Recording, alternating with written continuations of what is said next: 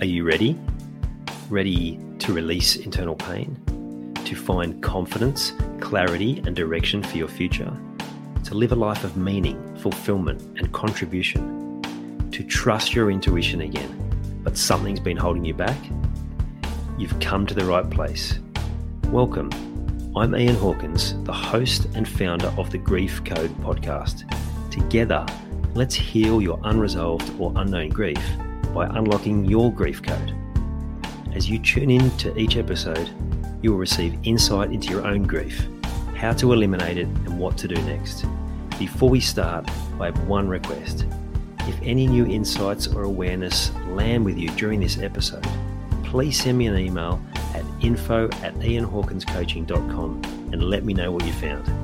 I know the power of this work and I love to hear the impact these conversations have. Okay, let's get into it. Nothing highlights your undesired behaviours like driving. And let me tell you how.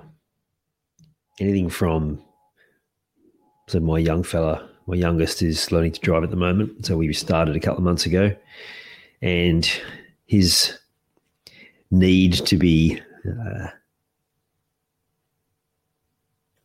excellent at it, shall we say, quickly, meant that there was a certain reluctance and a certain negativity that he brought to his own ability in that space, because he's got high expectations about his performances.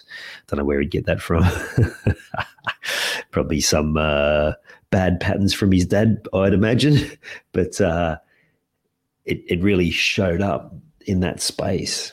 And then as I was helping him to see is that that often shows up in lots of different areas, and that what also shows up is that once he applies himself to something and he has a crack at it, that he's actually becomes competent really quickly. And of course, driving was no different. And now we use that example when different things show up since then around how, similar to driving, you were worried about it because you had these probably unrealistic expectations, but then you got good at it really quickly because you have that level of application. For me, it used to show up in road rage, still does occasionally. When I say rage, not so much rage, but frustration. It will show when I've got a certain level of frustration that people will just do frustrating things in front of me and I'll react.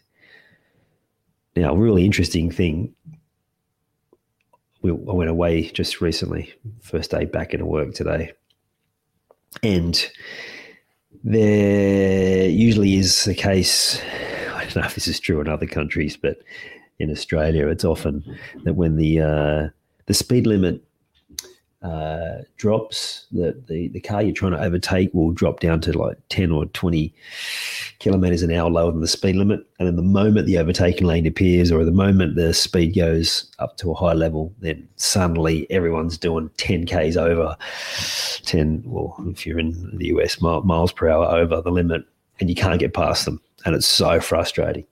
Or they'll just pull out when you're doing a really high speed, and suddenly you have to get on the brakes and slow down when you're on a bit of a roll. So that happened on the way when we were heading away on our little escape we had over an extended Easter weekend, as it often does. It's the end of a term, just a bit weary, heading into a break. Now, it was one trip where I was really able to switch off better than I have in a long time. And interestingly, on the drive home, just nothing presented that frustrated me. Not only that, but it was the best run I could remember having on a 4-hour trip. It was like people just kept getting out of my way, and it was like, that's actually a reflection of just how relaxed I was and how chilled out. And that, as I've said many times in this podcast, is that the external world was projecting back to me, mirroring back to me that I was in a pretty good place. I was pretty happy with that.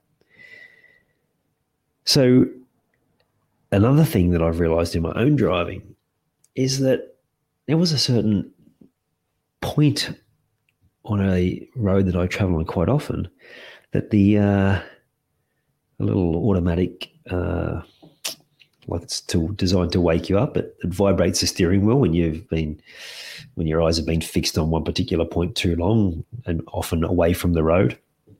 And I was finding it was happening in this same spot.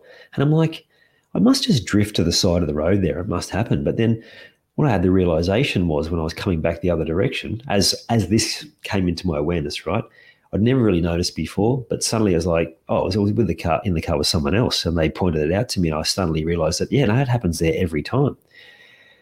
Then I'm driving back the other direction, and I realized that where that point was that I was like getting that reminder from my car that you're not watching, or basically zoning out, is that was at a point I'm about to head up a hill to a place where a friend of mine used to live, where I'd fallen out of a tree. So there was still something going on from that moment in year 7 when I'd fallen out of a tree and broken my nose. And I was having this, like, basically my brain just kind of tuning out. Bizarre, right? And despite the fact that I've done so much of this sort of stuff, it still kind of shocks me and slap in the face going, you know, there's still more things to pay attention to.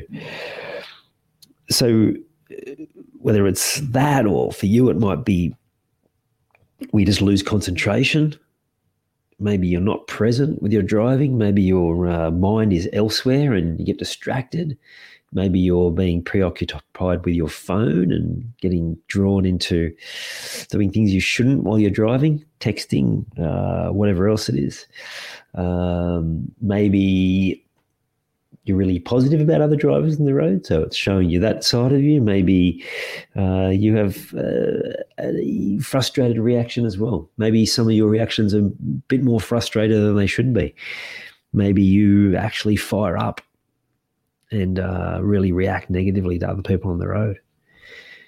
Like I said, driving is just such a great example of how it can highlight what you've got going on that needs addressing.